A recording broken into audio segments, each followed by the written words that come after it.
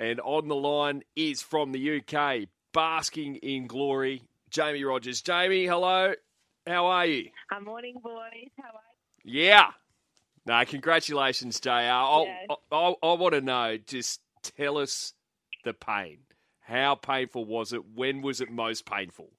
So you can see there's a video post that I've shared on my stories. I think I was about 3 hours away from the French coastline, and my shoulder just really started to absolutely excruciatingly painful. And I kept thinking, like, normally my hip flexors are the thing that goes. So my physio and I have been working really hard on that, but it was my shoulder, my right one, and I just had no power in it. And I could see France. And I kept lifting my head up. I'm like, oh, it's not getting any closer. And my shoulders are killing. And you can just see as I'm trying to stroke, it just looks so off my movement because nothing was working. My wrists are really swollen today because I think they were trying to overcompensate for my shoulder not working. But that was definitely the hardest part. The weirdest part was the start. So I hadn't really been told much about the start. So you meet your pilot. It was about 2:15 in the morning. So as you can imagine, it's pitch black. And we go on the boat, and you go out to a place called Samphire Hoe, which is about a 20-minute boat ride from Folkestone, and that's where the swimmers officially start their English Channel swim. But you sit on the side of your boat, and the pilot's like, okay, I'm shining a torch. Just go straight, and you'll find land. And I said to him, but I don't know where to go. He goes, don't worry, I'm shining my torch. Just follow the light. So I just jump into this pitch blackness, and I'm just swimming where I cannot see a thing, waiting until I can touch land. Then you got to turn around, put your arms up, and that's your official start time. But it was just weird. I was swimming along. I had no idea where I was going, and I kept sort of looking around thinking, could anyone actually even see me if I start going off track? So that was the weirdest part, but yeah, it was awesome, guys.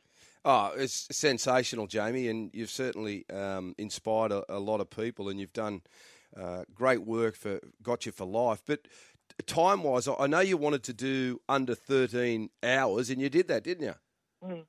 Yeah, so I thought I had in my head that I didn't want to be in the water for longer than sort of that 12 to 13 hour mark because I just knew that that's when hypothermia starts to set in, and I was trying to keep track because my swimming coach had told my support crew under no circumstances was I to be told how long I was in there or how long I had to go. But what I was doing was keeping track of my feed. So I was getting fed every half an hour. So in my head, I was keeping track of how long I thought I'd been going for. So I thought I'd complete it in about 11 and a half hours. So I thought I was flying. But 12 and a half, I can't complain. I'm actually lucky I can even speak to you boys today. I had no voice when I got out of the channel yesterday. Like literally, it was just this little squeak of a voice because the salt water had just blocked my vocal cords and my tongue was really swollen. So all these wonderful things of being in the salt for so long. And what were the conditions like for you? So I was actually really lucky. I had the first half when I was in UK waters, it started off really choppy, which was fine. It wasn't as bad as what I had trained in Australia. So it was quite choppy. But then I think it was probably about 4.5 hours in. That's when I had really nice conditions. And my pilot said, if I was you, I would pick up your pace now and really make the most of these conditions because when you get to the other end in France is when it's likely to turn and you'll battle some really strong tides.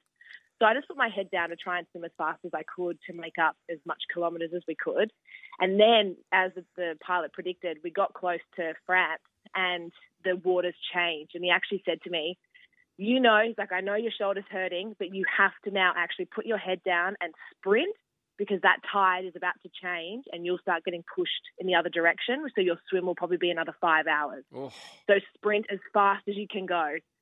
And at that point, it was so choppy, and I just found like my arm. I'm almost like throwing my arm over to try and get to France, and you can see in the video that it's quite choppy. So I pretty much had it all. Like I had super conditions in the middle of it, but then really choppy at the start and at the end. And the temperature of the water was really cold in the UK, but then once the sun came up, it actually was really lovely, and especially once I hit French waters.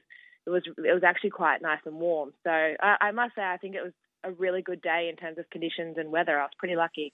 And JR, tell us about your, is it 7 or 8 minutes that you were over on the rocks over in France for? Oh, I thought of you guys, and you're not going to believe it. I reckon I had 5 seconds because I washed up on rocks. So I didn't even go onto sand or onto the pebbled beach. I literally had to clamber my way onto a flat rock surface. So my pilot, they had a little dinghy that was following me for this final part, and he's yelling out, "I think there's a flat rock over there." And I was sort of like swimming over to one side and climbing up on these rocks, put my arms up, and then swam back out to the dinghy. That was it.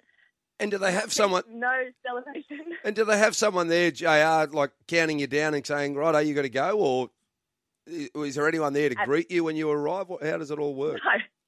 No one was there. There were probably people on other parts of the coastline, but I think just where I ended up being, it was very deserted. It was just all rocks, so there was no one. But I had, with my boat, thankfully, they had a little dinghy that followed me into that final part, so I could at least then be taken in the boat back to the main boat, because some people have to swim that 400 metres back. So he was there, and he was cheering, and I could hear my friends cheering in the boat, so that was nice. But my 7 minutes on France was literally 5 seconds. But it was an awesome 5 seconds.